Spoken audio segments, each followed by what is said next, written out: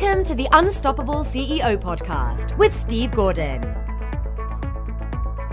Welcome to the Unstoppable CEO podcast. I'm your host, Steve Gordon, and in today's episode, we're talking with Benjamin Hardy.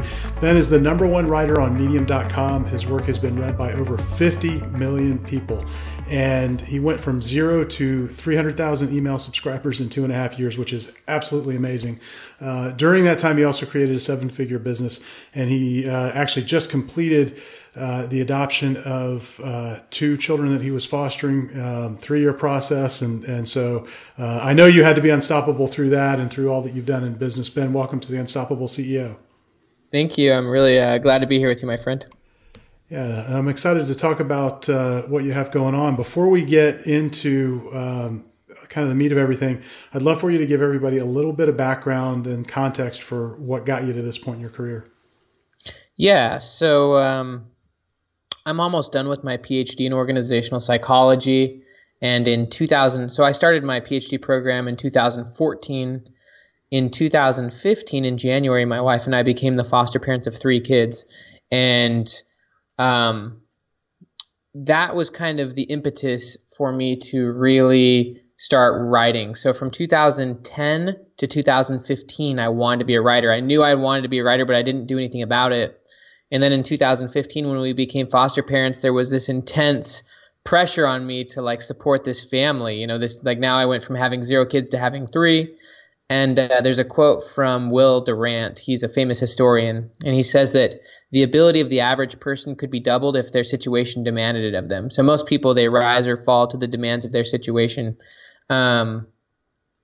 Anyways, so once we became foster parents, it kind of created this pressure that led me to feel the urgency to start writing. So I started writing, I started investing in myself. And that's kind of one of the big things I think will come out as a theme in this episode, is that once I started investing money into my goal to become a writer, I became a lot more committed. So the first big investment was spending $800 on my website. That freaked me out in the beginning. Then I bought a $197 online course that taught me how to write viral headlines. And then those 2 small investments, provoked me to start writing a lot.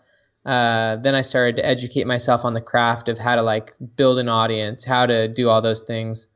And then, I started making bigger and bigger investments in myself. I spent $250 to buy 20 copies of a book from Jeff Goins. He's an online writer. And to buy 20 copies of his book, that allowed me to have a 30-minute phone call with him. And that 30-minute phone call changed the trajectory of my career. It allowed me to ask him very important questions, which tweaked the direction I was going.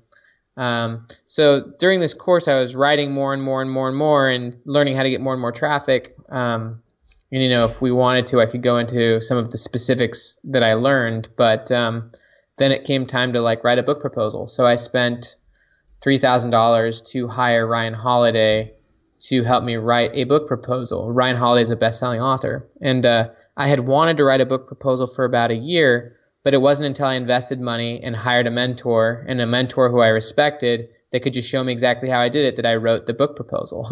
And so there's just investments all along the way that led to increasing commitment. That's kind of how I look at it. Yeah, well, I think there's a lot to unpack and go to school on right in there. But the first thing that jumped into my mind was, if you're faced with a situation where you suddenly have to support a family of 5, being a writer isn't the first place that most people would think of. I don't think anybody looks at that as being a really, really lucrative or easy career. What was it about that, kind of going down that route that really called you? Yeah, well, so I wanted to be a writer for a long time. And so, I wasn't looking at it from the starving artist perspective. I was looking at it from I've seen some of the writers who I admire make millions of dollars. And it's not like I had the intention of making millions of dollars in the beginning. It was more what happened was when I became a foster parent, I felt this huge pressure, not only to support them, but I also felt this reality check that life was going to start moving fast.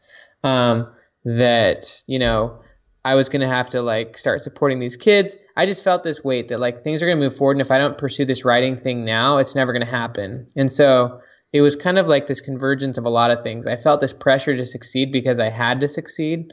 My wife gave me an ultimatum. She gave me 1 year that you can buy this website, you can try this stuff for a year, but if you don't get results, like, you need to just focus more on your PhD and get this stuff done. Like, and so obviously when I was doing all my writing, I wasn't the best PhD student. I'm still going to finish my degree, but I started to allocate my energy and time towards that.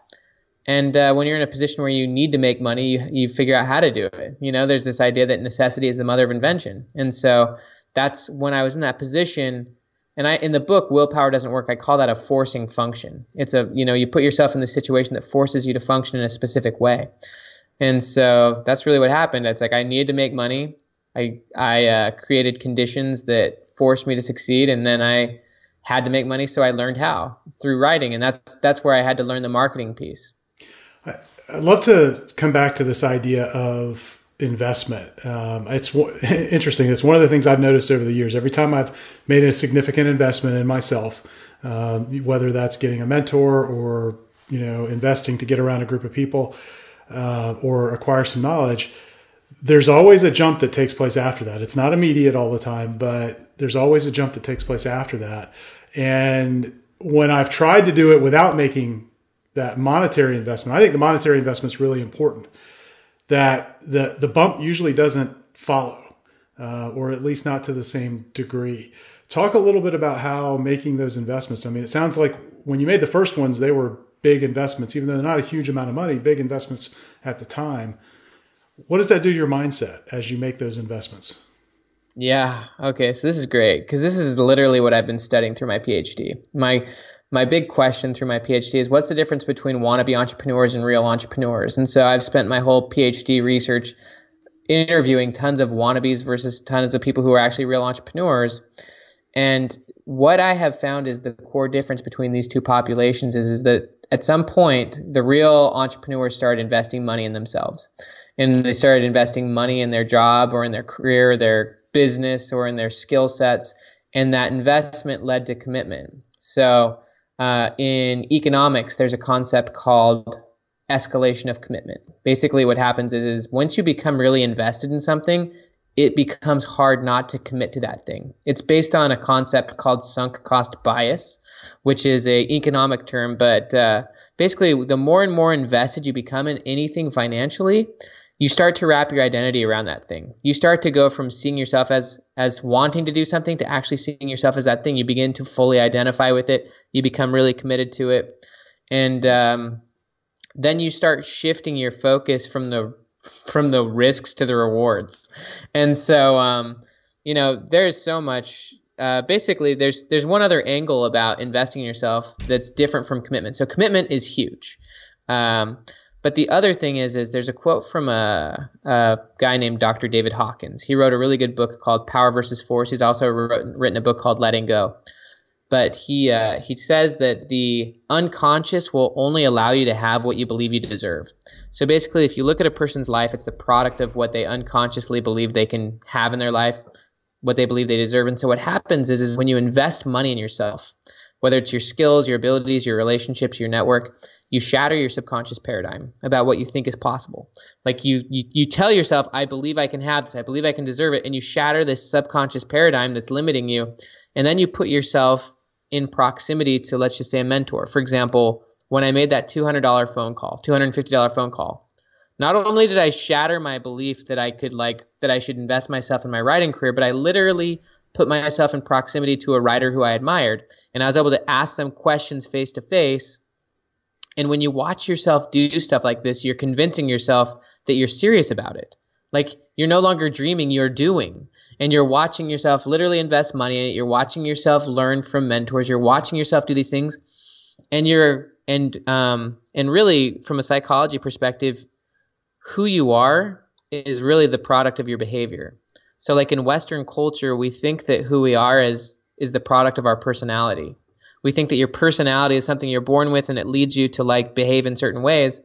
But what the research shows is that it's actually your behavior that shapes your personality. How you behave on a regular basis determines how you view yourself. And so when you start investing money in your stuff, when you start communicating with mentors and watching all this stuff happen, you're watching yourself do it. And so you begin to identify with it. You're like, I must be a writer. And then you start acting that way. And so those are just some of the ideas. I mean, I actually believe that when you invest in yourself in specific ways, it actually leads to a 10x increase. That's why I've invested in groups like Genius Network. So like Genius Network is a mastermind group that costs $25,000 to be a part of. It's extremely expensive.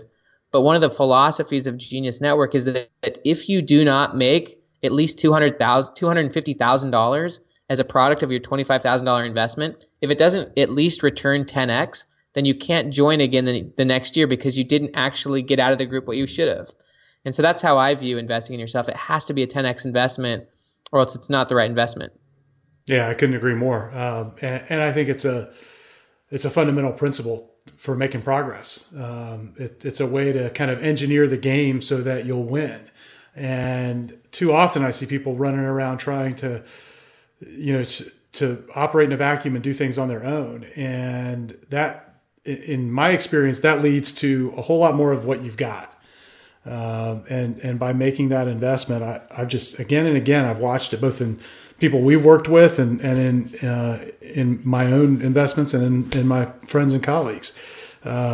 It's just this really cool inflection point to watch when you make that investment, you make that jump, because you're gaining capability, but you're gaining, in addition to that, you're gaining confidence and you're getting a new perspective. I think all of those are very valuable. So you've created this business that you really haven't, you haven't been doing it all that long. You're now the number one writer on Medium, built an enormous email list. How did all that come about? I mean, that doesn't happen overnight, but it's happened very quickly for you.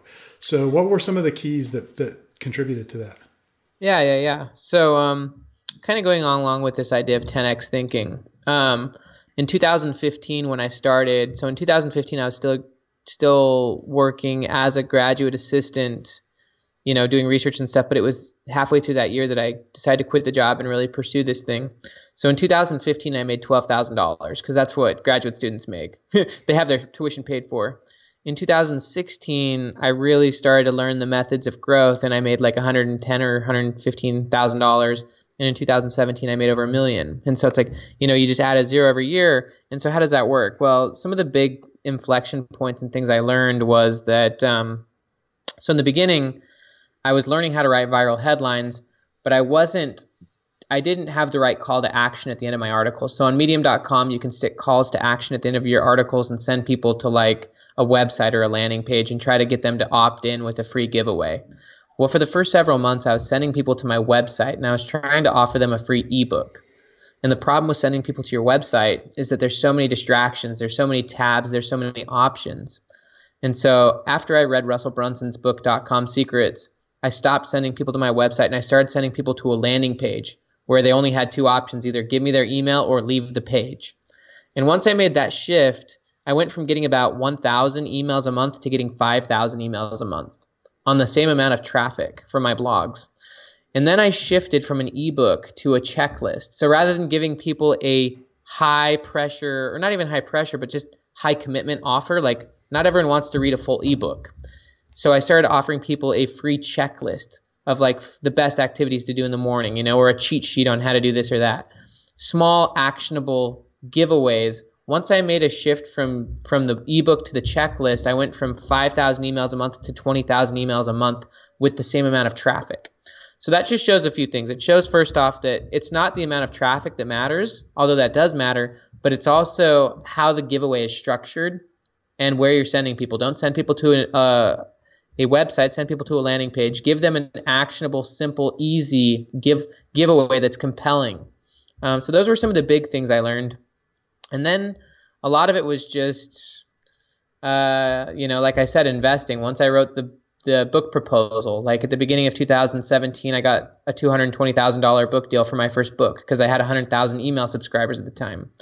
And then I just literally invested that whole book contract, all 220,000 of it back into the business. I'd learned how to get a little bit of passive income, a couple $1,000 a month, or up to now $10,000-$15,000 a month passive income just on traffic from the blog. And so I actually invested my entire book deal, all 220 grand of it, right back into the book. I hired Ryan Holiday again to help me write the book because I wanted to get better at writing. I hired a publicist. I joined Genius Network. I joined several other masterminds to create this huge network, like you said, to set up the conditions so that the game would win. One of the things that Cal Newport talks about is that to be so good you can't be ignored, you have to develop rare skills and abilities. The only way to do that is to get the right mentoring and education. And so, you develop rare skills and abilities, and then you develop a network that you can actually give those rare skills and abilities to. I think that's one of the big things that most people mistake about investing in yourself is they think that when you invest money in, like, let's just say a mentorship or a relationship, you immediately think that they should be that, like, you've paid them, so they should start paying you back. It's all focused on reciprocity. And what I've found is that the way to really go 10x is you invest money in a mentorship or in a mastermind, and then you use your rare skills and abilities that you've developed to be an extreme giver, not a taker. So basically you're paying money to give them stuff. I actually I did that. I paid Ryan Holiday a lot of money, and he's helped me a lot, but I've helped him potentially even more. Like, I've helped get him tens of thousands of email subscribers on his Medium without him having to do much work, and I'm happy to do it because he's the kind of mentor I want. I mean, it's the same with people in Genius Network. It's like when you pay people money and then you help them, they help you 10x what you could ever imagine because they just love you because you're a giver and not a taker. And so those were some of the key things I learned. I think that's a really key point. Now, going back to the way that you've grown and built an audience, you kind of passed right over this idea of, you talked about changing to the landing page, but before that ever happens and before you can ever get to 5,000 email subscribers in a month, you've got to have 5,000 people at least coming to a landing page where you're asking for an email address. And the truth is, the vast majority of people who ever listen to this don't have anywhere near 5,000 people coming to their website in a month. So what can you share in a couple of minutes that really drove that for you? Yeah. Okay. So I'll go back to the beginning. So I started writing online. So I took this online course, and the online course was from John Morrow. It's all about guest blogging.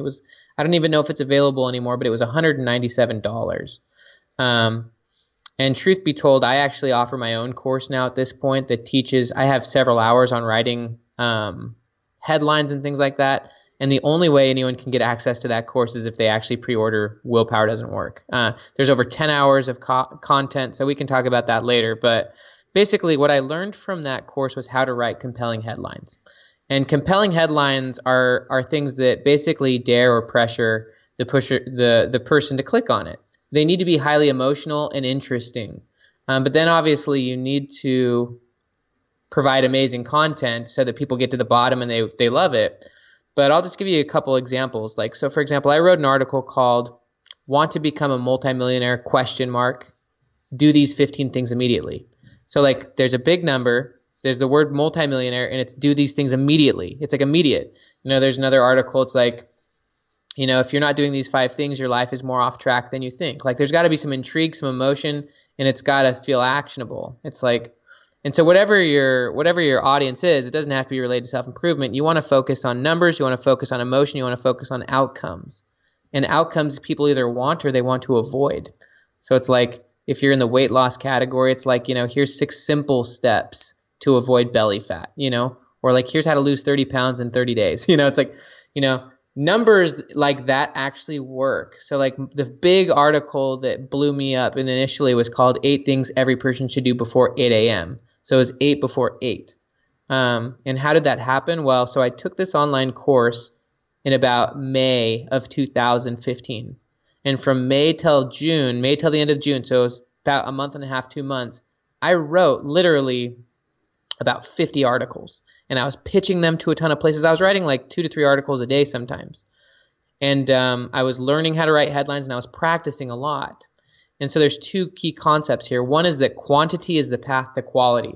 If you do a ton of stuff in a small amount of time, you start to really kind of develop some skill, some mastery. But number 2 is it's better to be prolific than perfect. And so it's better to just pump stuff out even if it's not perfect. And the whole, you just can't be a perfectionist if you want to get good at something.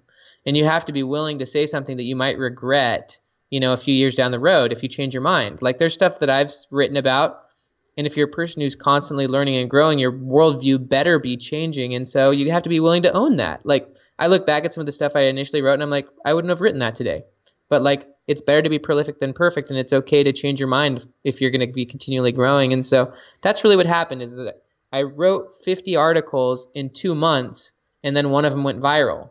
And then I just took what I was learning and just started to get better and better. And so, you develop rare skills and abilities, you do a lot of the work, and then you just learn from your errors and you learn marketing. I mean, that's kind of how you do it. And I've coached and trained a lot of people, and a lot of people, they'll write 50 articles and they'll not get one to go viral. Again, I had a lot of pressure to succeed. There was a lot of external demands on me. I had a wife and 3 kids that depended on me. I had been studying again for 5 years. I wanted to be a writer from 2010 to 2015, so I had read thousands of books. I had now had this external pressure to succeed, and then I was investing in myself, and I was pumping out tons of articles. If you combine all that together, I mean, eventually it just kicked. You know what I mean? Yeah, and it was right place. It was right place at right time too. I mean, Medium was totally primed for someone like me to jump on and just start blowing it up with self-improvement content that was different from stuff that they had seen before. Mm-hmm. So a lot of it was situational. Yeah. Hey, it makes a lot of sense. And sometimes those opportunities do come along, but I think the key takeaway is that, that focused action is really critical. Having, gone through a period of a couple of years where we wrote an email to our list every day, which, I mean, that's a lot of content that we put together. I became a better writer than I've ever been, and it wouldn't have happened without that kind of focused effort. And I think what you're describing is the same. Just you've got to at some point do the work, and so I want to hear more about your book when we come back. We're going to be right back in just a minute with more from Ben Hardy. Hi, this is Steve. I hope you're enjoying this interview. We've got more to come in a minute, but what I'd love for you to do right now is rate this podcast. Leave us a review, rate us on iTunes. It'll really help others discover the podcast and help us help other CEOs, other business leaders become unstoppable. So if you go to unstoppableceo.net/iTunes, you can find instructions there and links that will take you right to where you need to go to review the podcast. Thanks so much. Now back to the interview. Hey, welcome back to the Unstoppable CEO podcast. I'm here with Ben Hardy. And Ben, I know you've got a new book coming out, and you were gracious enough to share an advance copy with me, and I've read it. It's fantastic. I would love for you to just share with everybody just a little bit about the book and why you wrote it. Yeah, absolutely. So a lot of my inspiration to write the book came from being a foster parent of 3 kids, also just studying psychology and studying the power of environment. So one of my favorite quotes in the book comes from Dr. Marshall Goldsmith, who's a psychologist, and he says that if we do not create and control our environment creates and controls us.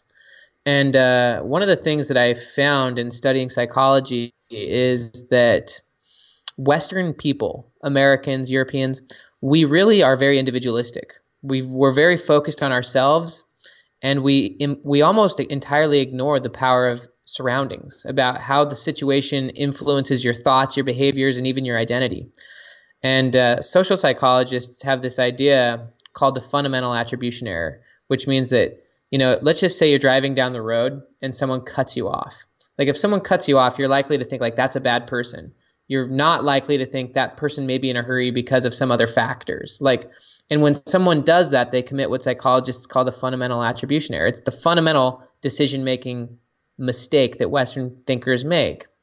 And so what the book's really all about is that your environment is very powerful. Number one, you are the product of your environment, whether it's reactive or proactive, whether you've created an environment you want to be a part of or whether you're just grinding against an environment that you don't want to be a part of.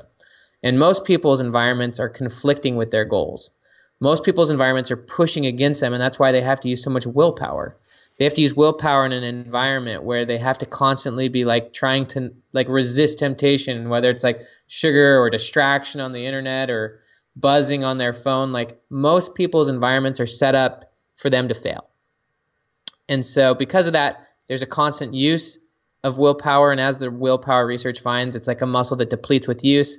The more decisions you make, the less good the decisions become. And so willpower is a bad approach to life. And the reason people use it is because they're so focused on themselves rather than their surroundings.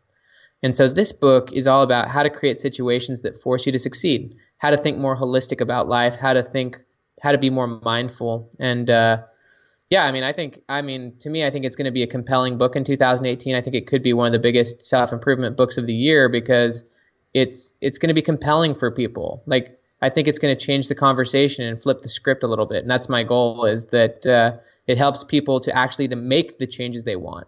And in my opinion, people are not going to make the change they want if they don't also change their environment. You can't change yourself if you don't change your environment. They're two parts of the exact same whole. And so that's kind of the premise. And yeah, the book's it's a very strategic guide about how to change your life. So you talk about two types of environments in the book, high stress and high recovery. Can you explain the two and how they play a role? Totally. Yeah. So in the world of weightlifting, what happens is, let's just say a person does a lot of really intense, like resistance training. They do a lot of weightlifting. Well, it's not during the weightlifting that a person actually gains muscle and gains strength. It's actually while they're resting. It's while they're asleep. It's while they're, a lot of people don't get stronger because they don't rest enough.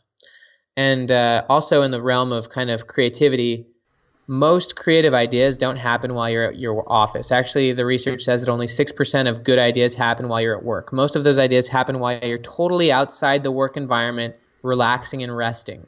And so the idea is that in certain environments, there's a lot of, so what I call these types of environments is I call them enriched environments. An enriched environment is where there's lots of things that keep you totally engaged and focused in the moment. So in a high stress environment, you have a lot of responsibility. You're trying stuff you've never done before. It's difficult. There's consequences. Like, all of these components of the environment force you to be engaged. You're not distracted. That's almost the opposite of how most people's work environments are. Most people's work environments are like low stress, low consequences, high distraction, low flow. And so the idea is that in both of these types of enriched environments, you're totally engaged. You're in a flow state because the environment is set up for that.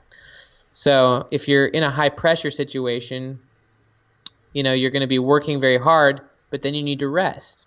And ultimately, it's while you're resting and recovering that you're going to be getting not only your best ideas, but it's where kind of the growth happens. So there's an idea in organizational psychology, which is what I'm getting my PhD in, and it's called psychologically detaching from work. And it talks about how people who don't actually detach from work, like mentally, emotionally, and physically, they have a really hard time reattaching to work when they go back.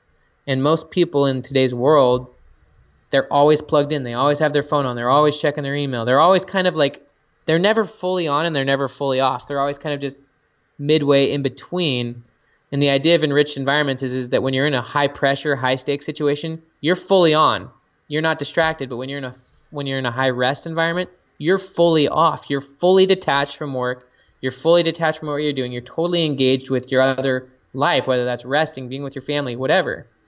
And so in a high rest environment, you're just totally recovering. And during that recovery, you're setting yourself up to just grow in all sorts of ways. And in my opinion, those two environments are essential for growth. And they're very rare. Very few people have a truly high rest environment, and very few people have a truly high stress environment that's forcing them to succeed. So just to make this really practical for everybody listening, can you describe how you apply these in your own situation? Totally. Yeah. So like when it comes to high recovery, and I think people need to optimize for high recovery first, like literally allow yourself off days, like free days. Like, so Dan Sullivan, he's the founder of Strategic Coach, which is a really smart program. He talks about having focus days and having free days. And he recommends all entrepreneurs take 150 free days a year. And these focus and free days are basically the same idea as high stress, high recovery environments. But like on a free day, you don't work. If you get an email and you check it on a free day, it no longer counts as a free day. So like basically what that means is just like literally allow yourself to be off. Like Tim Ferriss calls them mini retirements, like take a few mini retirements regularly. Give yourself a day where you just go and rest and go have fun, like a fun day. or just a day where you're with your kids and your wife and you don't have your phone on you. Take a Sabbath, like whatever it is, like literally give yourself time off and just recover and like engage back into life. People are so addicted to work. And so I think that that's kind of the first practicality is if you actually give yourself time to rest and recover, you're going to get a lot of clarity. You're going to realize potentially that you're off path. Once you actually get clear, you realize, wow, I've been grinding on the wrong goals or I've been doing the wrong things. And then when you're actually, so that's, how do you create a high rest environment is take off more time. When you're actually home, be home. Another thing that Dan Sullivan says is wherever you are, make sure that's where you are. Wherever you are, that's where you should be. Just be where you are and actually allow yourself more time off. But then when you're actually at work, delete the distractions, do what you can to like not browse the internet. Give yourself timelines, Parkinson's law. Give yourself shorter timelines. Increase the responsibility of what you're doing. Take on different roles. Invest in yourself more. Invest in relationships. Make your work, more difficult. I mean, what I did, basically what happened to me was I was in a lot of ways forced into a high stress environment when I became a foster parent. Like the demands were very high. The consequences for failure were high. And I think that, in the book, The Millionaire Next Door, these two professors did a huge research study and they found that the people who become affluent and successful are the people who get paid for results. And so most employees, they don't get paid for results. They just get paid for time on the clock. And that's not a high stress environment. Right. You need to get paid for what you actually accomplish. There needs to be, and so like if you want to be in that high level of environment, you need to get paid for what you achieve, and there needs to be high level consequences for what you don't. And then you need to continually be trying things you've never done before. So one of the people I talk about in the book is John Burke. He's a famous pianist, and every album he writes, he tries stuff he's never done before.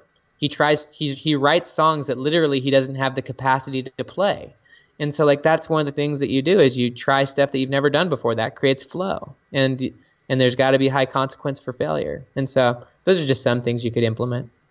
Well, I think that's fantastic advice. And I know we could probably go on for hours talking about all this stuff and diving into it. The book really is, it's one of the better self-help books I've ever read. And I think I've read, hundreds at this point in my career.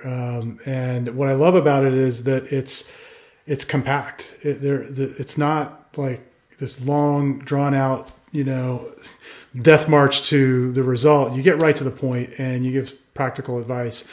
And so really, really well done. Where can folks find the book? What's the best place for them to go to find the book? Yeah, I mean, you could just find it on Willpower, you can go to Amazon, obviously. I've provided a link for you, which is, I think, willpowerdoesn'twork.com / let me see here, /books-bonus-giveaway. I think you'll just probably have to provide a link for that. Yeah, we'll put that in the show notes. Yeah, but if you just buy it on Amazon, that's great. Yeah, I encourage you to go get the book. For everybody listening, it really is fantastic, particularly the way that Ben describes how to create your environments so that you're set up for success.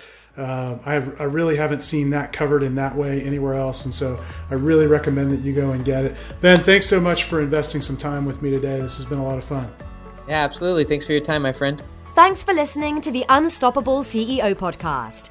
Help others discover this show. Leave a review and rating on iTunes at unstoppableceo.net /iTunes.